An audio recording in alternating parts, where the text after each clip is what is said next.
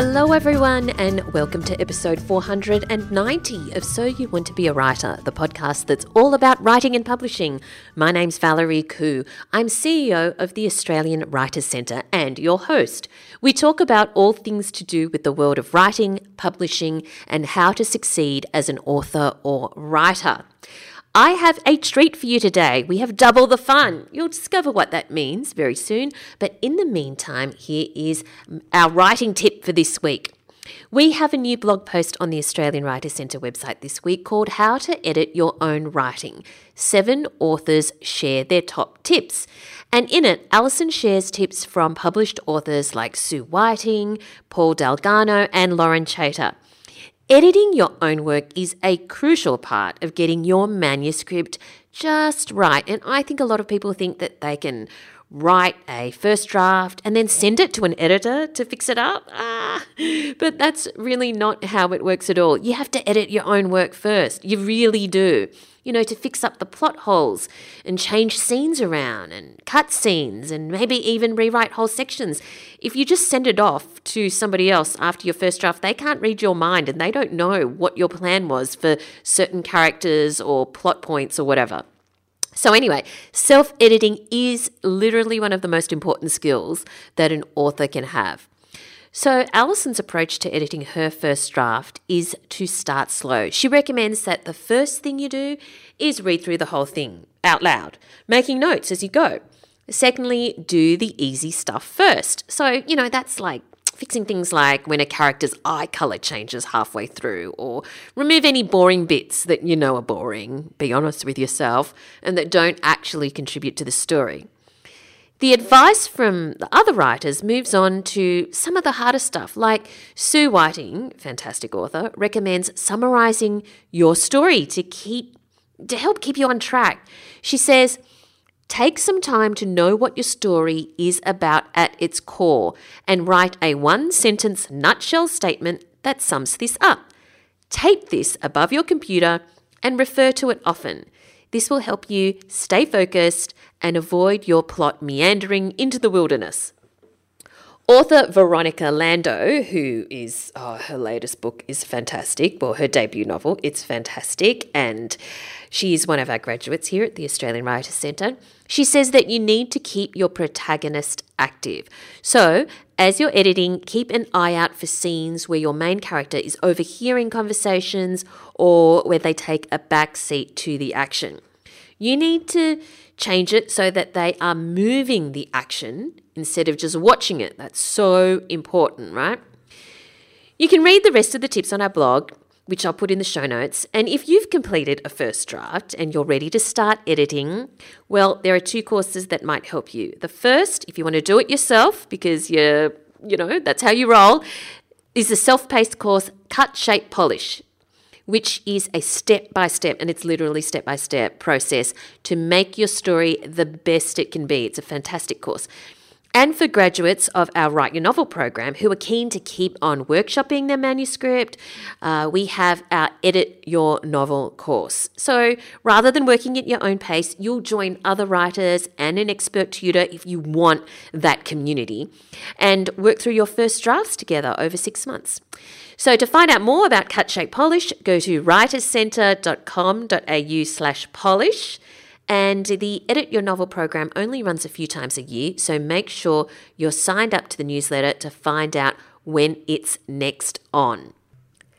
Now let's move on to our competition this week. We have 3 copies of Lying Beside You by Michael Robotham. Fantastic author, of course. 20 years ago, Cyrus Haven's family was murdered. Only he and his brother survived. Cyrus because he hid. Elias because he was the killer. Now Elias is being released from a secure psychiatric hospital and Cyrus, a forensic psychologist, must decide if he can forgive the man who destroyed his childhood. As he prepares for the homecoming, Cyrus is called to a crime scene in Nottingham. A man is dead and his daughter, Maya, is missing. Then a second woman is abducted. Both missing women have dark secrets that Cyrus must unravel to find them. So we have 3 copies to give away. Entries close on the 18th of July. You just need to go to writerscentre.com.au/win. And if you go there sometime in the future, don't worry, there'll be some other fantastic book for you to win or some other competition for you to enter. So that's writercentre.com.au/win for Lying Beside You by Michael Robotham. And now, are you ready for the word of the week? I hope you are, because I'm ready to let you know what it is. It is ingurgitate. That's INGURGITATE. Ingurgitate. What does it mean? Well, it's a verb and it is the opposite of regurgitate. So it means to swallow greedily or in great quantity or to engulf. So you could say, after 3 days in the desert, the explorer ingurgitated all of the water his rescuers gave him.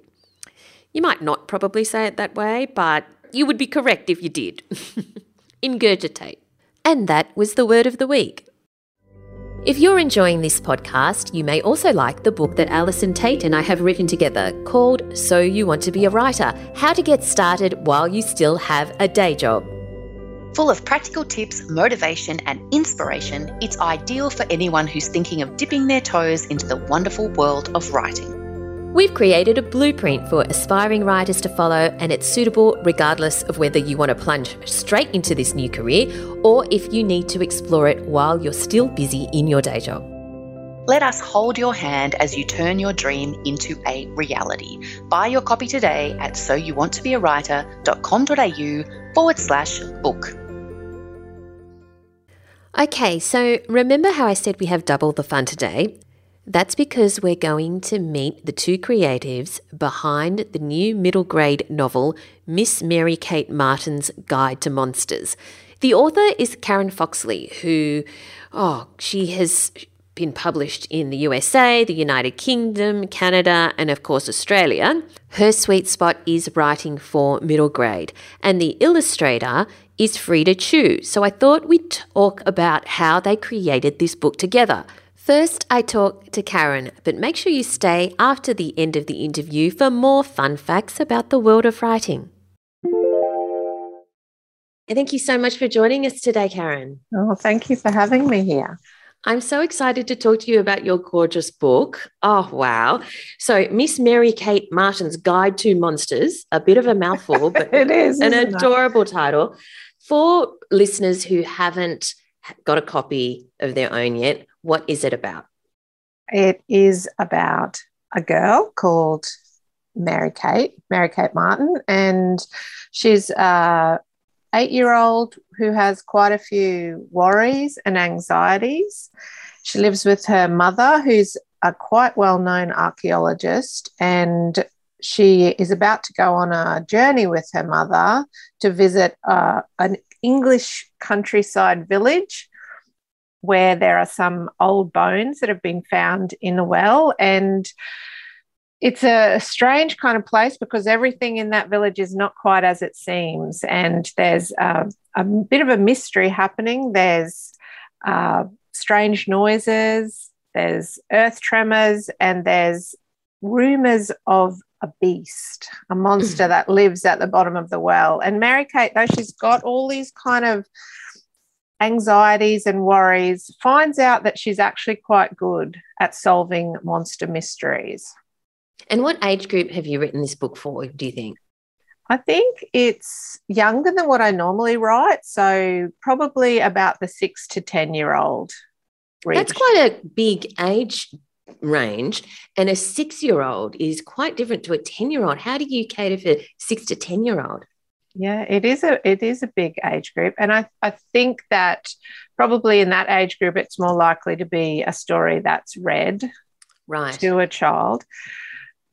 I think all children in that age group would still love that sort of sense of adventure, the sense of a child going off to solve a mystery on their own. It is a little bit spooky, so I guess a bit of a balancing act in not making it too scary for that sort of wide readership range. I also hope that it can be read by older children as well, so back into that middle grade market. And what gave you the idea for this story? What made you want to write this story? I think I was just thinking about things that I loved as a child. So I absolutely adored anything sort of a bit mysterious, a bit magical, a bit different. I was always sort of trying to solve, problems like the Bermuda Triangle, or, had all sorts of books about poltergeists and ghosts, and I adored that kind of stuff. So I guess thinking a bit about that, I was thinking about monsters generally, and then as I started to write the character Mary Kate, just really starting to channel my own inner child into that character, because I was definitely a young girl who had a lot of social anxiety and lots of really unusual worries. So you touch on themes like anxiety in this book. Tell me why you wanted to write about that in this book. I think primarily as I developed the character Mary Kate, I was really channeling my own inner child. So I was thinking a lot about the child that I was, the kind of things that I worried about getting things right, about quicksand, about all sorts of things like that as a child. And when I was young, there was definitely no conversation happening about that. Whereas nowadays, there really is starting to be a conversation. We're really starting to be more open about our mental health.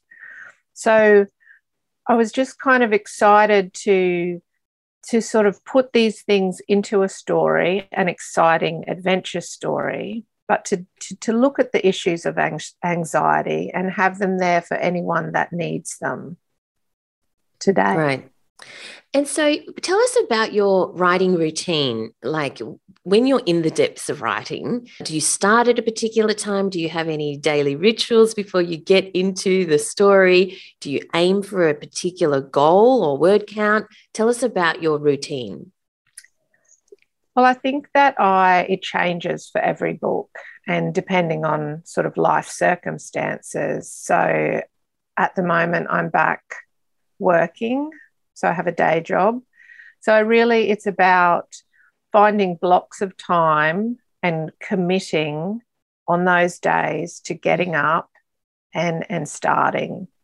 And at the moment, one of the things I do is I set a timer and I do 25-minute blocks.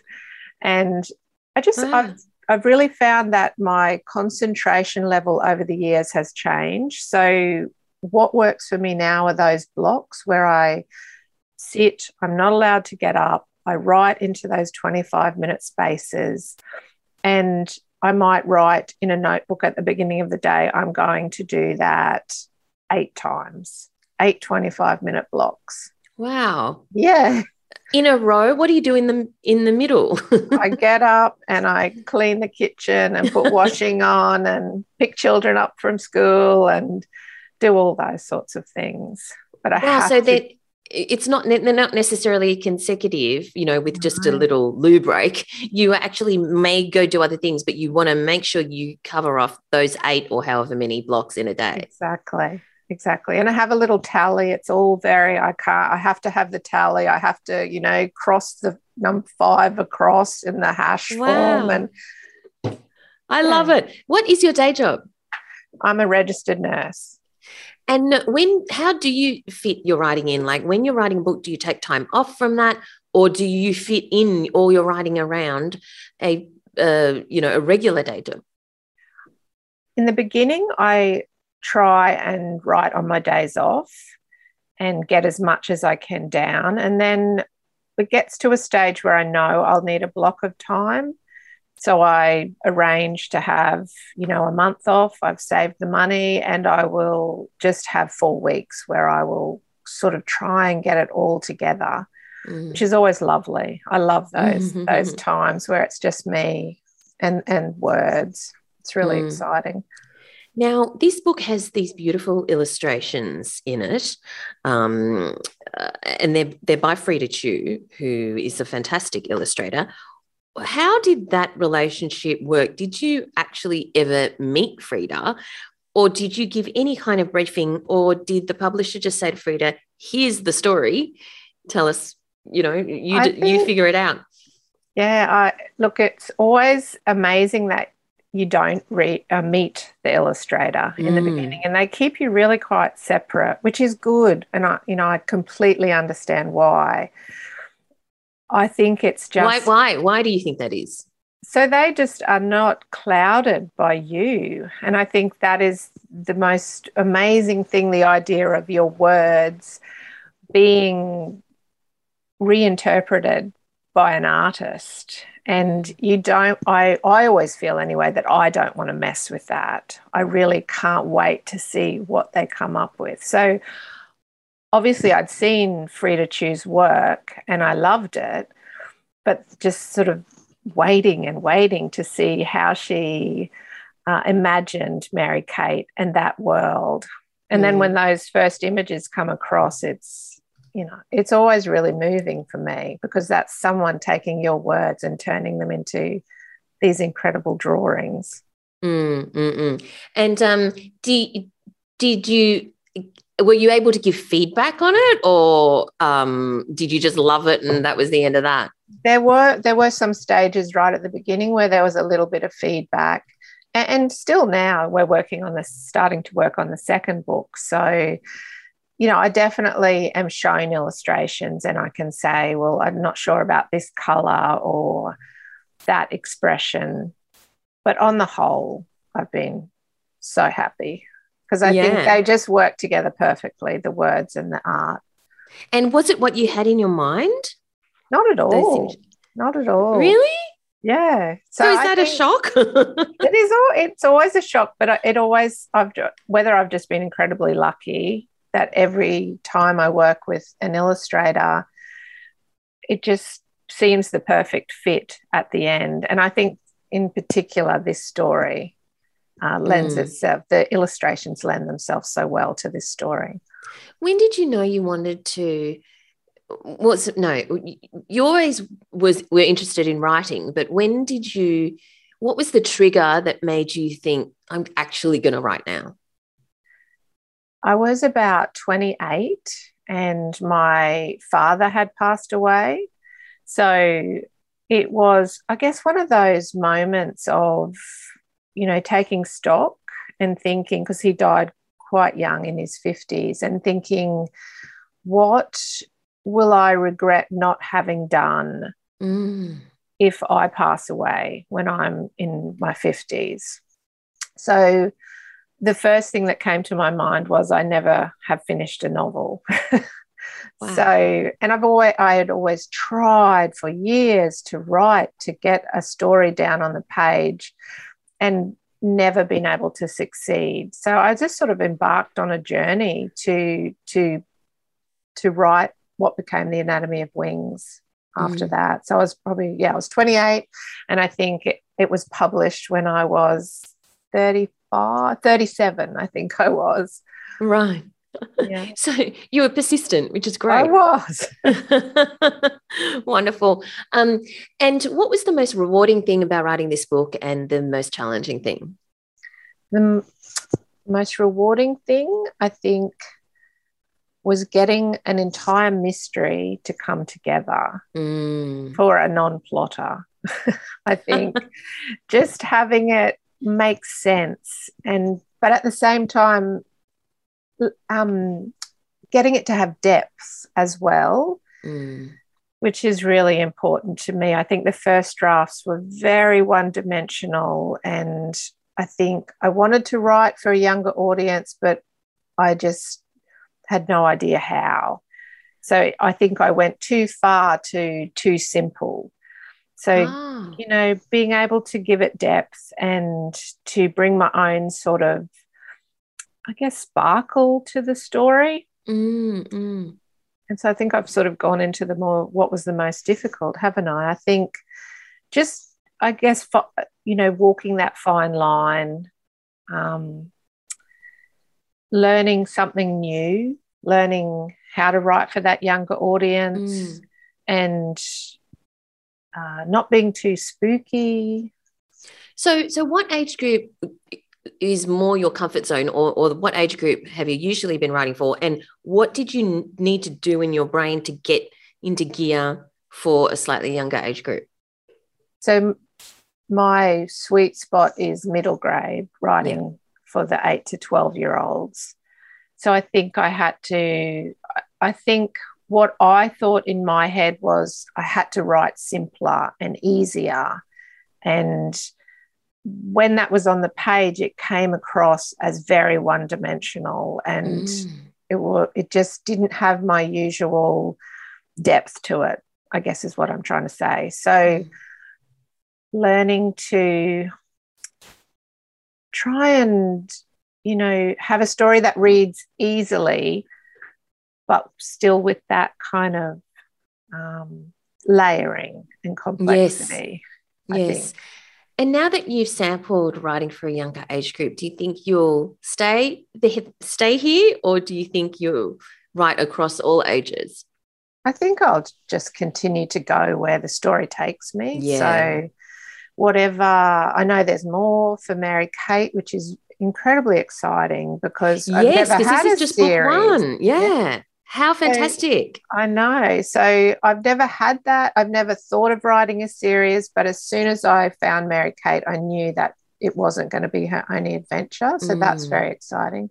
But I also... So on that though, what did you have to do when you were writing this book? You knew in your head it's going to be a series. What did you do differently in your writing or your planning or whatever than you would have in this standalone book?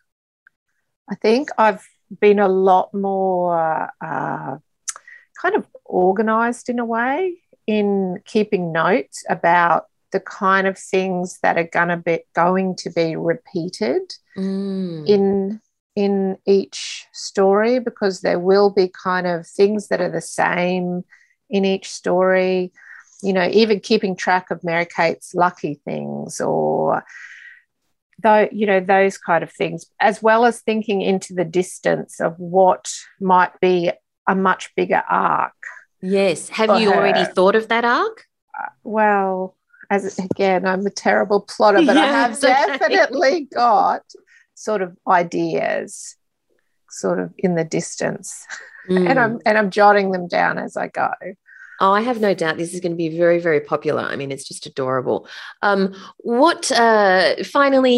if you had to give your top 3 writing tips to aspiring writers who want to get their book published one day, what would they be?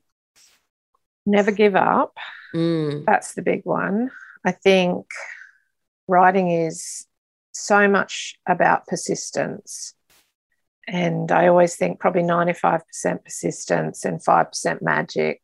And it's just turning up. And I think writing a lot of bad stuff to get to the good stuff is really important.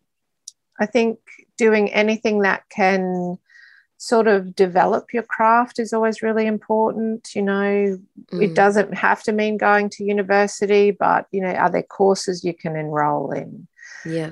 I'm not one that ever joined writers groups, but is there a writers group where you can get feedback?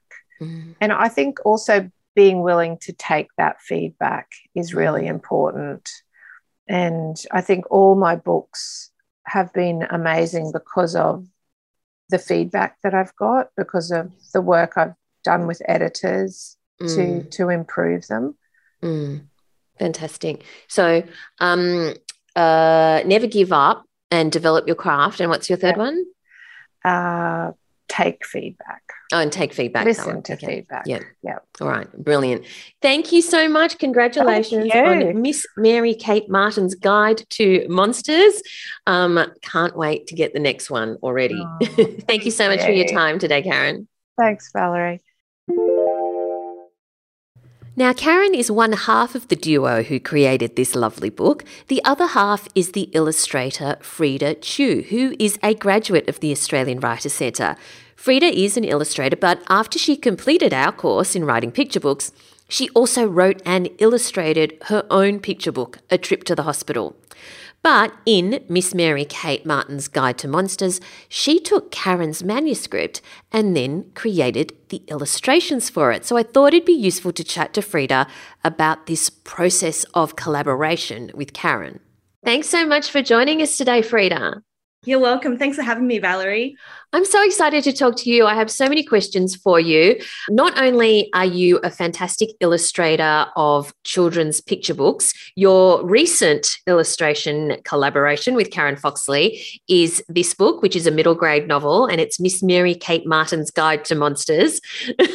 But you are also a picture book author yourself with your fantastic picture book, A Trip to the Hospital. So you are multi-talented, clearly. Yeah. Let's just start with some background first. You decided, you studied at university to become an artist. What were the decisions there? And tell me what job you got after you left university. Yeah, so I've been drawing ever since I was a little kid. It was just something that came very naturally to me and I loved it. So when I graduated from high school, I decided to do visual communications at UTS because I thought being a graphic designer was a very financially stable way of being a creative. But whenever I was at university and I had assignments, I'd always go back to drawing and I'll try to inject illustration into it anytime I can. So after I graduated, I decided I'm going to try my hand at freelance illustration. And that's what I did. And while working at a bookstore to try to build my profile and my portfolio. So what kind of gigs were you getting as a freelance illustrator and an artist then? What sort of typical jobs were you getting? Yeah, so before doing picture books or children's books, I was doing just very varied things. So sometimes editorial illustrations. I also illustrated a lot of things for magazines and even drawings in retail, in retail context, like the Galleries Victoria. I did this a very big illustrated campaign for them for Lunar It was incredible. Yes, you fantastic illustrations that you did for Lunar New Year, and they were just huge in galleries in Sydney. Mm-hmm. Thank you. Yeah, so I think illustration is just such a fun way of injecting brightness and joy, I guess, into public spaces. And so that's the kind of thing I was doing at the time. Fantastic. So how did you get into illustrating children's books? Oh, you know what? I had wanted to be a children's book illustrator for a very, very long time. Really? So, yeah. It was actually my end goal. But when I first graduated from university, if you look back at some of my earlier works, my portfolio, they were very dark and spooky. So I always thought, I love that kind of dark and spooky stuff, but it wasn't so suitable for children's books. So, during my time when I was working at the bookstore, I was just surrounded by so many beautiful children's books and illustrations. And I started to understand what is necessary, in a children's book, whether it's color or movement, character design. And, through that self-analysis of my own portfolio, I decided to make some changes to that. And I guess doing some personal projects, especially doing some character design work and for fun and putting it on my portfolio captured the attention of some of my dream publishers that I'm working with now. That's so exciting that was your end goal. What was it that was so appealing about illustrating for children's books? I think, it was for many reasons. So firstly, just being surrounded by beautiful children's books, because I was a children's bookseller in the kids section, but also growing up, I was a really shy and quiet kid, and drawing for me was therapeutic, and it just kind of allowed me to escape into other worlds.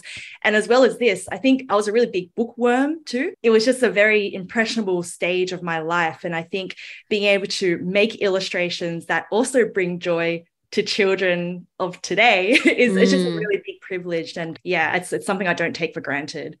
Wow. So you have this dream of becoming a children's book illustrator. You realize you need to tweak your portfolio a bit. So you go and do that. So good on you for doing that. What was your break then?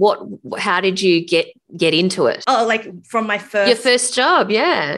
Oh, it was honestly just an email. Wow. Go on, tell us about it. It was, yeah. So, in terms of my first children's picture book, which was Trip to the Hospital, which was about a year and a half ago, I just got a random email from my publisher, Anna McFarlane from Allen Unwin, just asking, hey, like, have you ever, considered illustrating for children's books? And I was like, oh my gosh, of course. And for me, it was just like, so we had a chat and we were just talking about like a potential book, about hospitals.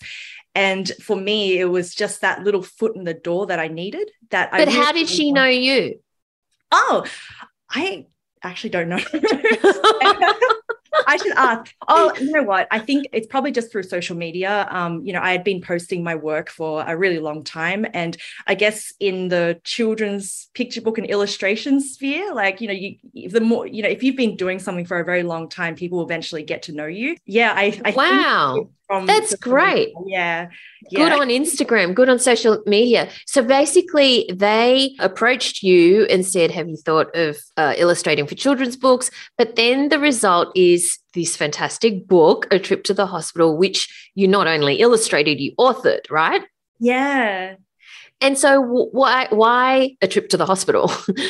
Yeah, so the idea was actually proposed to me by my publisher, and when I heard about it, I was immediately like, oh wow, I would actually love to illustrate this book, because my late father was a mental health nurse. He was working in many hospitals, and as well as that, I have a lot of family and friends who are hospital workers and healthcare workers. So, naturally, just knowing how hard they work to keep everyone safe, I just thought, it would be a really great way of, like giving them thanks and helping children understand that such scary places because of the people who work there and passion for what they do.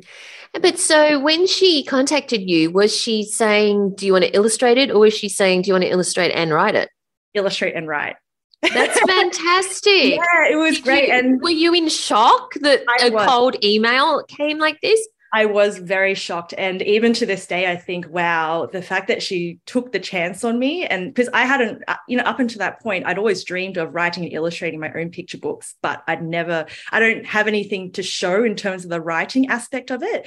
So I think in many ways, the fact that A Trip to the Hospital was a narrative nonfiction and a lot of the writing was led by the research, it made it a little bit easier for myself. But it was just that amazing experience of writing and illustrating the book gave me a lot more confidence in what I can achieve. And it makes me want to write more. Oh, absolutely. It is a gorgeous book. And so fantastic that was your debut. So what has happened after that? So you do A Trip to the Hospital, and now you've illustrated so many other books. Yeah. Tell us what happened after that. Yeah. So I guess at the same time as writing and illustrating A Trip to the Hospital, I also illustrated Fifi Box's Meetie May Gray and The Strangely Good Day, which was a really fun and like silly book. And then now I'm also illustrating Karen Foxley's Miss Mary-Kate Martin's Guide to Monsters. And interestingly, Anna actually contacted me a year and a half ago about that book. So at the same time as I was contacted about A Trip to the Hospital. So at the time, when I heard when they proposed, we have this amazing new fantasy series that is about monsters, and it's written by Karen Foxley, I just thought like, wow, this is just amazing, because growing up, like I have loved horror, fantasy, just a really, it's a big part of my childhood growing up. And then knowing that it was also by Karen Foxley, whose writing is just so beautiful, so delicate, sensitive, and balanced. I was like, I just knew it was going to be a great series. So I took it. I was like, I have to. So that year, did you think, all your Christmases had come at once or something? What had you done that year that enabled all these breakthroughs? Incredible opportunities. So I guess just constantly putting my work out there and also making my own pretend projects. So I, like as I was saying earlier, I because in my portfolio I started analyzing what is necessary in a children's picture book portfolio, and I realized I didn't have a lot of character work. So I actually I went and thought, okay, maybe I'll make a fake project, like the opportunity hasn't come to me yet. So I took the idea of Roald Dahl's Matilda, and I illustrated a few of the characters just for fun and just to explore character and movement. Yeah. And that work was actually what got the attention of some of my publishers.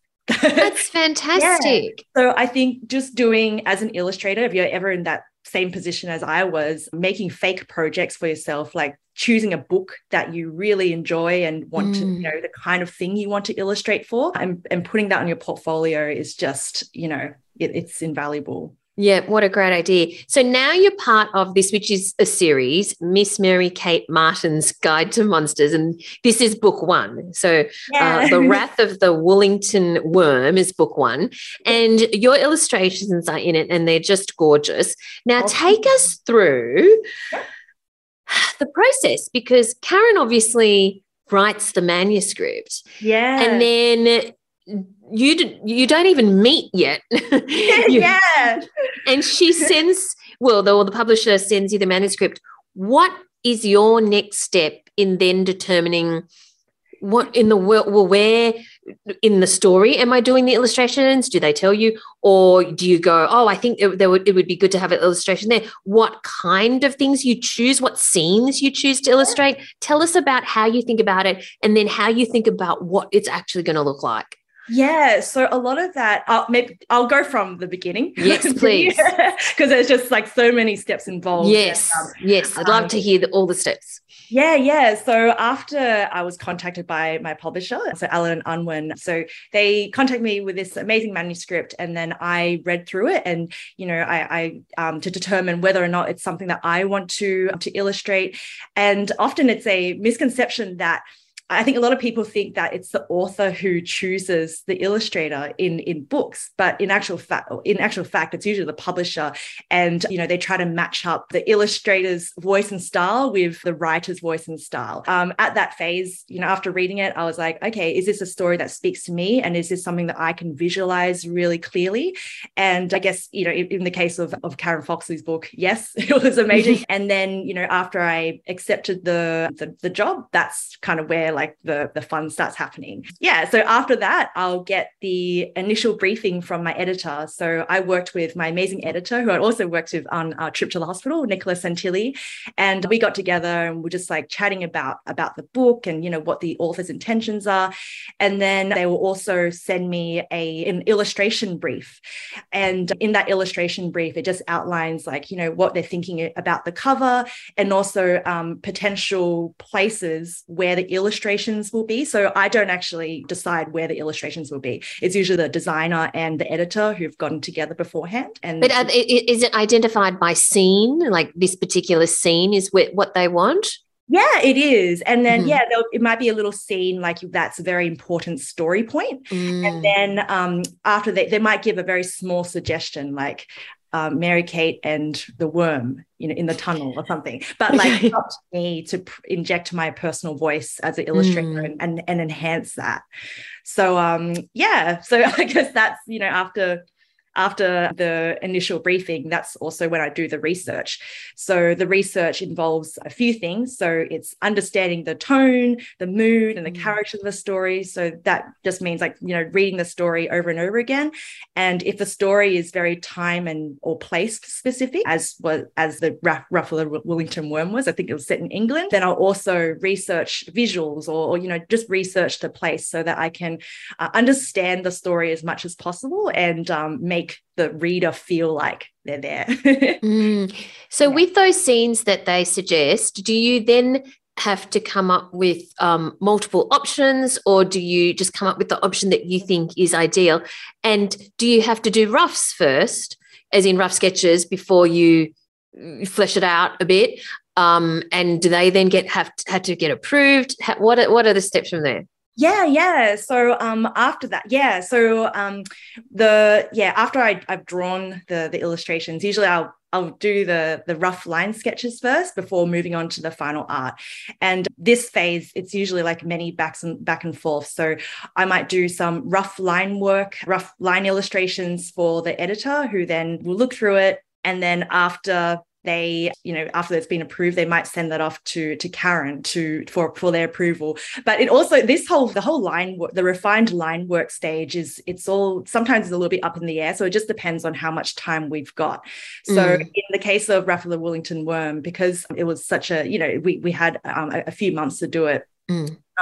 I actually went straight to do final art. So we did like 1 or 2 final arts just to show like, okay, this is going to be the look and the feel. Yeah. And then after Karen approved it, that was when I was able to like pump out more in the Great. story. Now, when you illustrate children's picture books, which are generally in full color, like A Trip to the Hospital, it's in full color, you're illustrating in full color. But when you are illustrating for a book like this, a regularly printed novel, it's grayscale or black and white, right?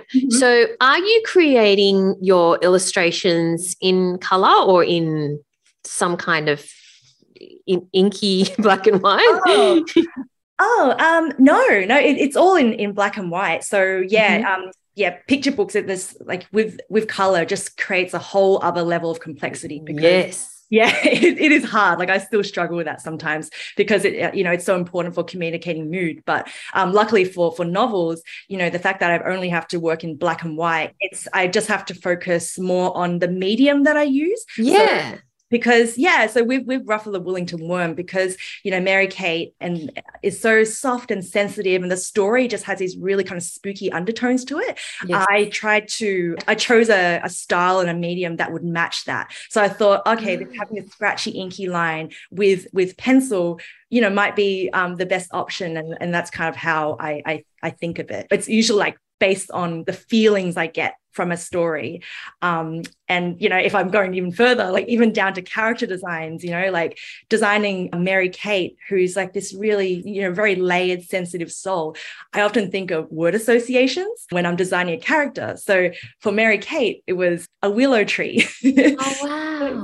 Yeah. Even though she doesn't look like a willow tree, but I think of like, the willow trees are so strong. She's, they also have very gentle, beautiful movements. But, they're just very strong. So that's, and then I tried to capture that in the line work, the medium, and So let's take Mary-Kate because, and this question, I guess, is representative of all the other characters as well. But when you're developing a character and deciding what they're going to look like, you've mentioned that you have sort of like a thing like a willow tree. But do you, I guess it's a lot of pressure, right? Because you're creating the look of these characters that are then going to stay in people's readers' minds forever, because that's who they're going to see in their mind's eye. Yeah. So when you're creating, let's take Mary-Kate, do you create various versions and then kind of pick one? I do. And Mary-Kate, So in the ideation phase, which is like probably the biggest part before you do final art, often I'll just sit down and do many, many sketches just to kind of feel what shape feels like Mary-Kate, or what kind of mediums feel like her. And Mary-Kate actually went through 2 main iterations. So the first one, we were thinking of going for like a purely inky style, which was a little bit more stiff, but we didn't think that it captured that sensitivity of Mary-Kate. So that's why I went back to the drawing board and just like did more iterating before I came to the final Mary-Kate that we have there.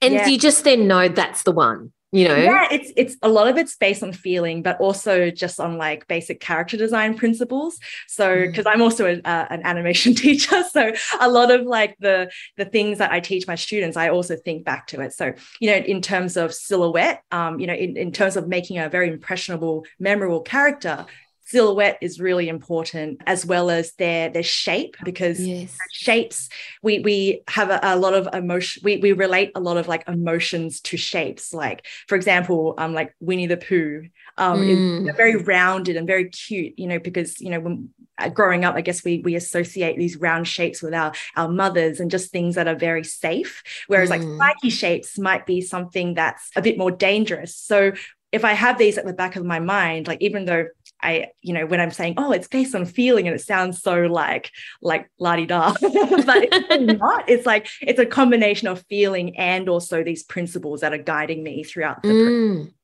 All right. So then the look and the feel and the medium and all of that is determined, you go to final art for all of the different scenes, and then you give that to the publisher, who I assume has a bit of a chat and, discusses it with the author.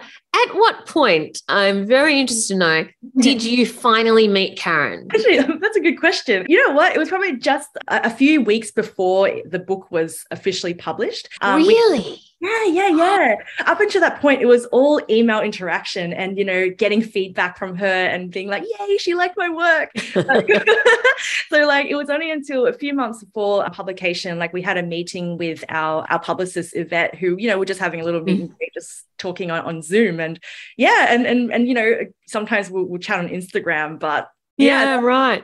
Wow. Yeah. So with the final art, do you then get what kind of level of feedback do you get on that? Are there many changes after that point? You know what? I think for this particular book, there was surprisingly not many changes. I feel like, we were just out. There's such a very great synergy within the whole team. And I think we were just very clear on the vision. So luckily, after I sent it off, there was all approved. I think the only thing that was not approved straight away was the map at the very beginning of the page, because that was a lot more important in terms of getting it right. Space and so, but compare that to, say, doing a picture book where there's so many more changes involved in that process, because after final art.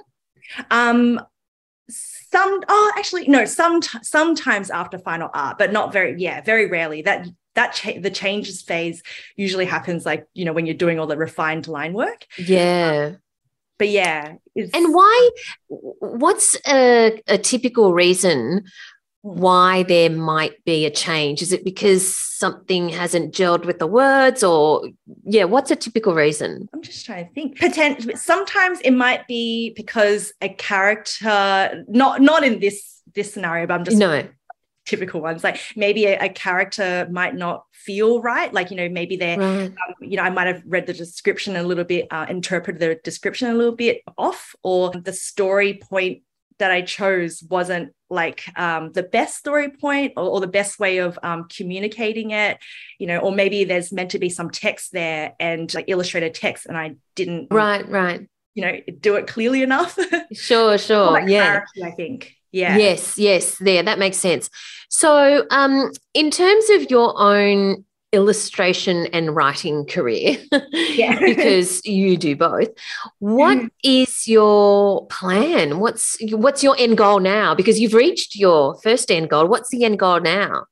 I've always dreamed of writing and illustrating my own fiction picture book. So I think my next step is to do a fictional one. So purely just based on imagination and just having fun and really choosing something that speaks to me, from my childhood, or just something that really, really, speaks to me. So I'm how exciting. Yeah. I can't wait for that to come out. Anyway, I could actually chat to you for hours, Frida. It's such a fascinating look at the illustration side of the process. But congratulations on all of your books, the ones you've written and illustrated. And thank you so much for your time today. Thanks so much, Valerie. It was really fun. This podcast is brought to you by the Australian Writers Centre, a world leader in writing courses. Our online course, Writing Chapter Books for 6 to 9-year-olds, provides you with the perfect introduction to writing the first books and series of books that children will read by themselves. You'll explore the types of quirky, adventurous or silly stories that appeal to kids of this age, and how to combine the chapter format with illustrations to maximise your story's impact. By using chapter hooks, relatable characters and suitable story themes, you'll discover how to enthrall and delight young readers.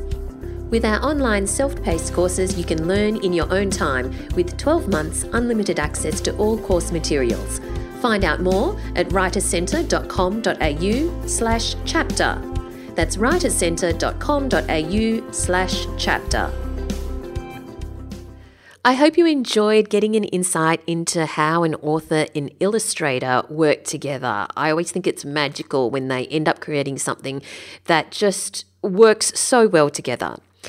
Anyway, let's move on to, some people may know that I am a collector of old typewriters, and in my youth, the number of times I learnt to type largely because my dad told me about the quick brown fox jumps over the lazy dog. And the number of times I typed that as I tried to learn how to type quickly, I can't even count. So you might have remember practicing it either on a typewriter or a computer, or even just when you practiced cursive writing, the quick brown fox jumps over the lazy dog. Well, that is what is called a pangram, P-A-N-gram, pangram. And that is a sentence which contains all 26 letters of the English alphabet. There are actually many more. So fun fact for you, so you can win at trivia or something like that and wow your friends. Although some of them don't make much sense. But here are some other good ones. Apart from the quick brown fox jumps over the lazy dog, you have pack my box with 5 dozen liquor jugs. I literally did that today. I went to Aldi and bought 5 bottles of wine. The 5 boxing wizards jump quickly. That's another one. The 5 boxing wizards jump quickly. So there you go. You can wow your friends with your knowledge of pangrams. We've now come to the end of this week's episode. I hope you enjoyed it. You can connect with me on social media. Find me at Valerie Khoo, that's Khoo, on Twitter and Instagram, and over at valeriekhoo.com. But a lot of us in the listener community hang out in the listener community on Facebook. If you haven't joined that, please do. Just search for So You Want to Be a Writer podcast community and request to join. Such a great community, very, very supportive, and it'll be great to see you in there. Thanks for listening, and I look forward to chatting to you again next time. Thanks for listening to So You Want to Be a Writer. You'll find the show notes at writercentre.com.au/podcast. Or sign up for our awesome and often hilarious weekly newsletter at writercentre.com.au/news, where you'll find writing resources, giveaways, competitions, and much more.